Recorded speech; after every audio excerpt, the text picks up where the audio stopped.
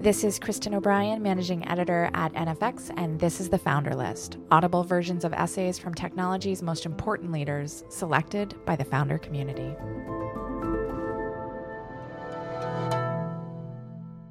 This is Steve Yegge's famous rant posted on Google Plus about how Amazon dealt with platforms. Read by NFX.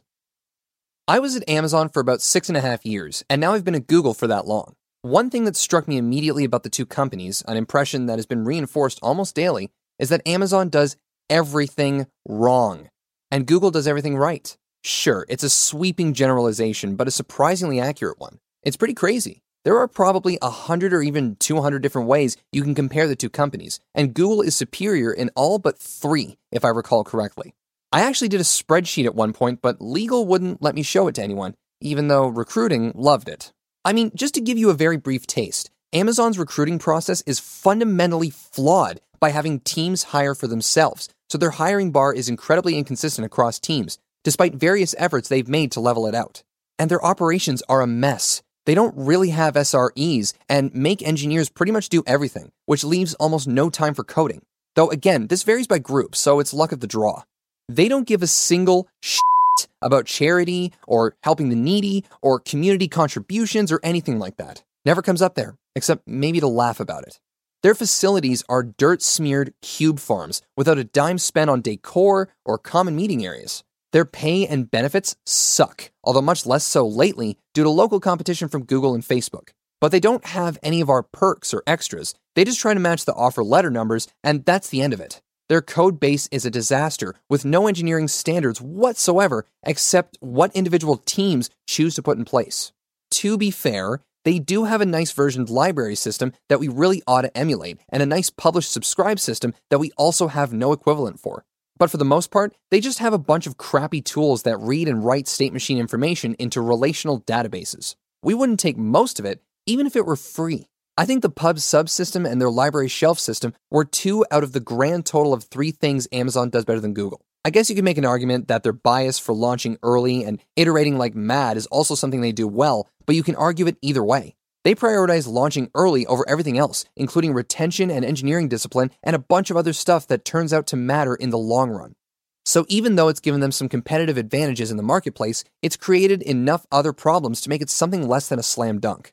But there's one thing they do really, really well that pretty much makes up for all of their political, philosophical, and technical screw-ups. Jeff Bezos is an infamous micromanager. He micromanages every single pixel of Amazon's retail site. He hired Larry Tesler, Apple's chief scientist and probably the very most famous and respected human-computer interaction expert in the entire world, and then ignored every goddamn thing Larry said for 3 years until Larry finally, wisely, left the company. Larry would do these big usability studies and demonstrate beyond any shred of doubt that nobody can understand that friggin' website. But Bezos just couldn't let go of those pixels, all those millions of semantics-packed pixels on the landing page. They were like millions of his own precious children. So they're all still there, but Larry is not. Micromanaging isn't that third thing that Amazon does better than us, by the way. I mean, yeah, they micromanage really well, but I wouldn't list it as a strength or anything. I'm just trying to set context here to help you understand what happened. We're talking about a guy who, in all seriousness, has said on many public occasions that people should be paying him to work at Amazon. He hands out little yellow stickies with his name on them, reminding people who runs the company when they disagree with him.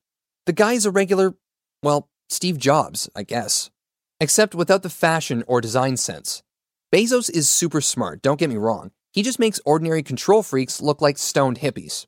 So one day, Jeff Bezos issued a mandate. He's doing that all the time, of course, and people scramble like ants being pounded with a rubber mallet whenever it happens. But on one occasion, back around 2002, I think, plus or minus a year, he issued a mandate that was so out there, so huge and eye-bulgingly ponderous that it made all of his other mandates look like unsolicited peer bonuses. His big mandate went something along these lines. 1. All teams will henceforth expose their data and functionality through service interfaces. 2. Teams must communicate with each other through these interfaces. 3. There will be no other form of inter-process communication allowed, no direct linking, no direct reads of another team's data store, no shared memory model, no backdoors whatsoever. The only communication allowed is via service interface calls over the network. 4. It doesn't matter what technology they use. HTTP, Corba, PubSub, custom protocols, doesn't matter. Bezos doesn't care. 5. All service interfaces, without exception, must be designed from the ground up to be externalizable. That is to say, the team must plan and design to be able to expose the interface to developers in the outside world. No exceptions. 6. Anyone who doesn't do this will be fired. 7. Thank you. Have a nice day. You 150-odd ex-Amazon folks here will, of course, realize immediately that number 7 was a little joke I threw in because Bezos most definitely does not give a shit about your day. Number 6, however, was quite real, so people went to work. Bezos assigned a couple of chief bulldogs to oversee the effort and ensure forward progress, headed up by Uber chief bear bulldog Rick Dalzell. Rick is an ex-Army Ranger, West Point Academy graduate, ex-boxer, ex-chief torturer/CIO at Walmart, and is a big, genial, scary man who used the word hardened interface a lot. Rick was a walking, talking, hardened interface himself, so needless to say, everyone made lots of forward progress and made sure Rick knew about it. Over the next couple of years, Amazon transformed internally into a service-oriented architecture. They learned a tremendous amount while effecting this transformation. There was lots of existing documentation and lore about SOAs, but at Amazon's vast scale, it was about as useful as telling Indiana Jones to look both ways before crossing the street. Amazon's dev staff made a lot of discoveries along the way. A teeny tiny sampling of these discoveries included: pager escalation gets way harder because a ticket might bounce through 20 service calls before the real owner is identified.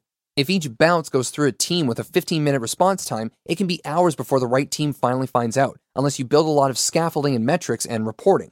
Every single one of your peer teams suddenly becomes a potential DOS attacker. Nobody can make any real forward progress until very serious quotas and throttling are put in place in every single service. Monitoring and QA are the same thing. You'd never think so until you try doing a big SOA.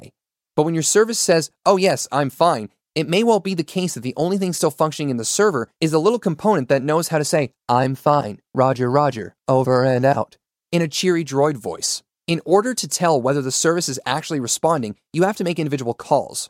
The problem continues recursively until your monitoring is doing comprehensive semantics checking of your entire range of services and data, at which point it's indistinguishable from automated QA. So they're a continuum. If you have hundreds of services and your code must communicate with other groups' code via these services, then you won't be able to find any of them without a service discovery mechanism. And you can't have that without a service registration mechanism, which itself is another service. So Amazon has a universal service registry where you can find out reflectively, programmatically, about every service, what its APIs are, and also whether it is currently up and where. Debugging problems with someone else's code gets a lot harder, and is basically impossible unless there's a universal standard way to run every service in a debuggable sandbox. That's just a very small sample. There are dozens, maybe hundreds, of individual learnings like these that Amazon had to discover organically. There were a lot of wacky ones around externalizing services, but not as many as you might think.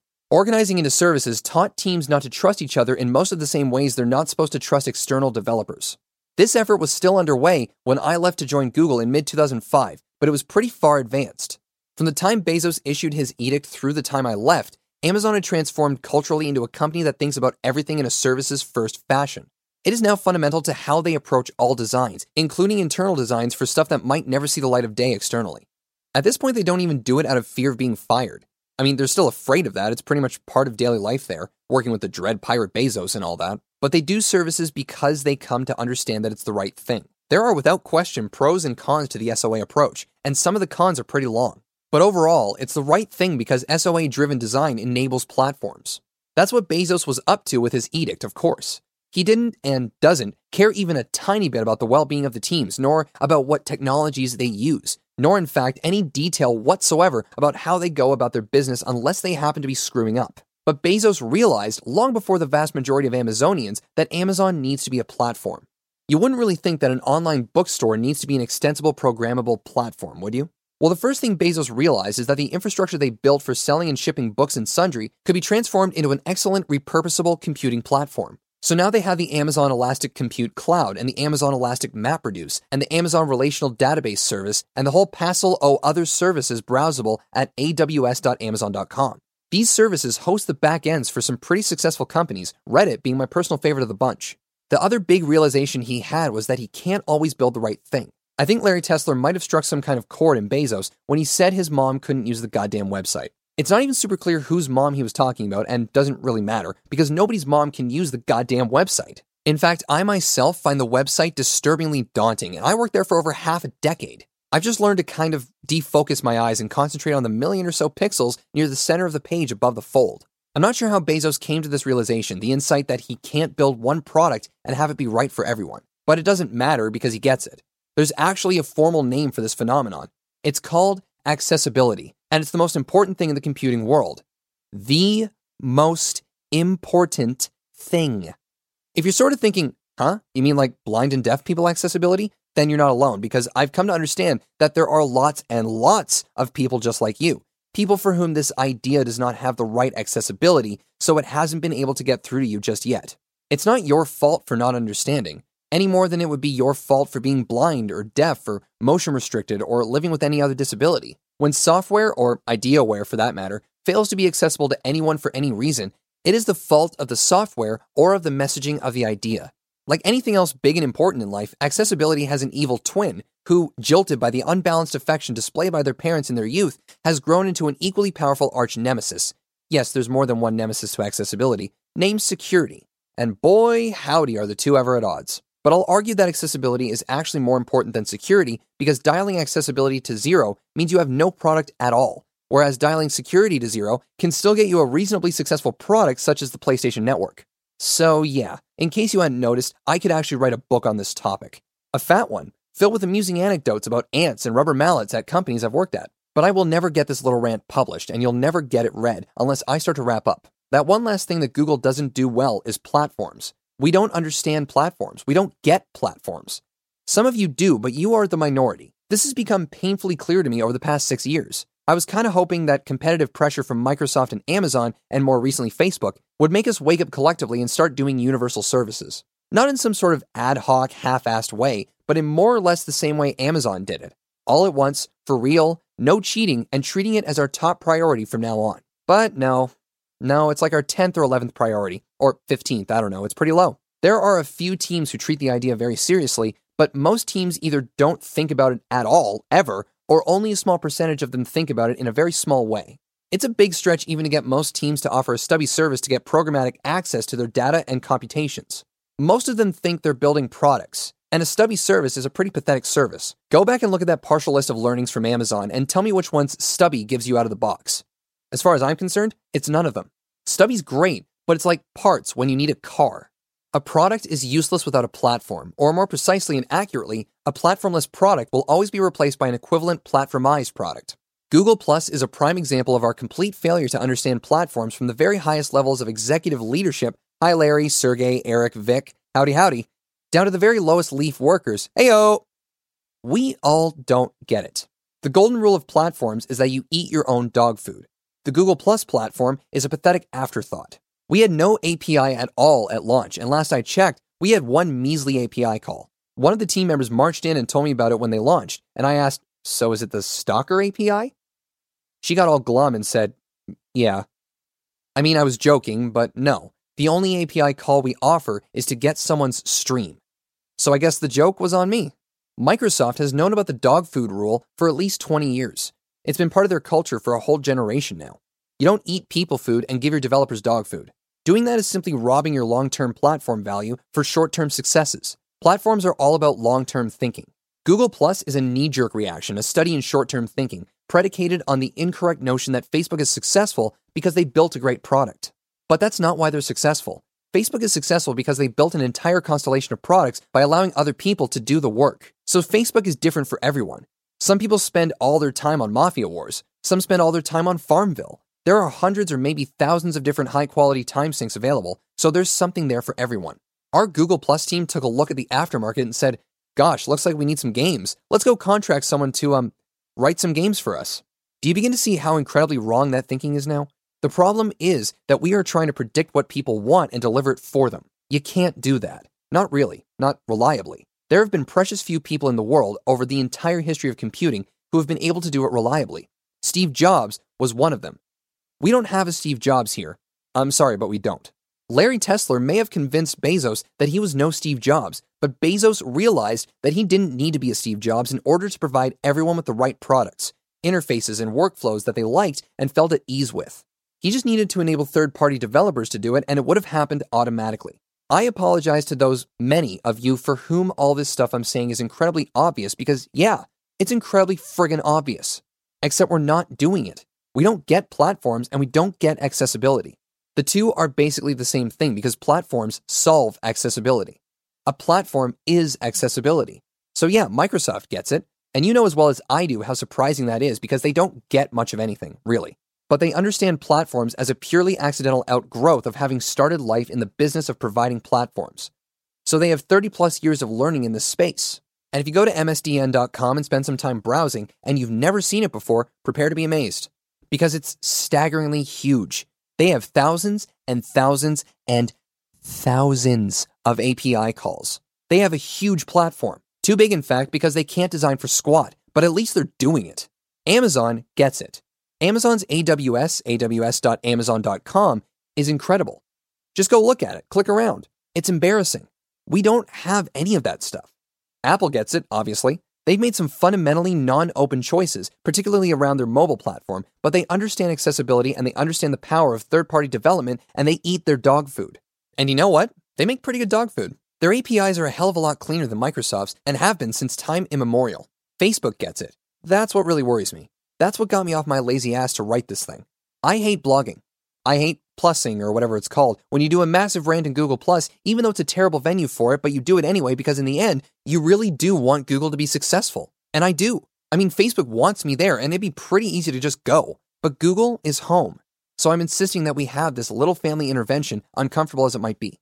After you've marveled at the platform offerings of Microsoft and Amazon, and Facebook, I guess, I didn't look because I didn't want to get too depressed, head over to developers.google.com and browse a little. Pretty big difference, eh? It's like what your 5th grade nephew might mock up if he were doing an assignment to demonstrate what a big, powerful platform company might be building if all they had, resource-wise, was one 5th grader. Please don't get me wrong here. I know for a fact that the DevRel team has had to fight to get this much available externally. They're kicking ass as far as I'm concerned because they do get platforms, and they are struggling heroically to try to create one in an environment that is at best platform apathetic, and at worst, often openly hostile to the idea. I'm just frankly describing what developers.google.com looks like to an outsider. It looks childish. Where's the Maps APIs in there, for Christ's sake? Some of the things in there are lab projects. And the APIs for everything I clicked were, well, they were paltry. They were obviously dog food, not even good organic stuff. Compared to our internal APIs, it's all snouts and horse hooves. And also, don't get me wrong about Google+. They're far from the only offenders. This is a cultural thing.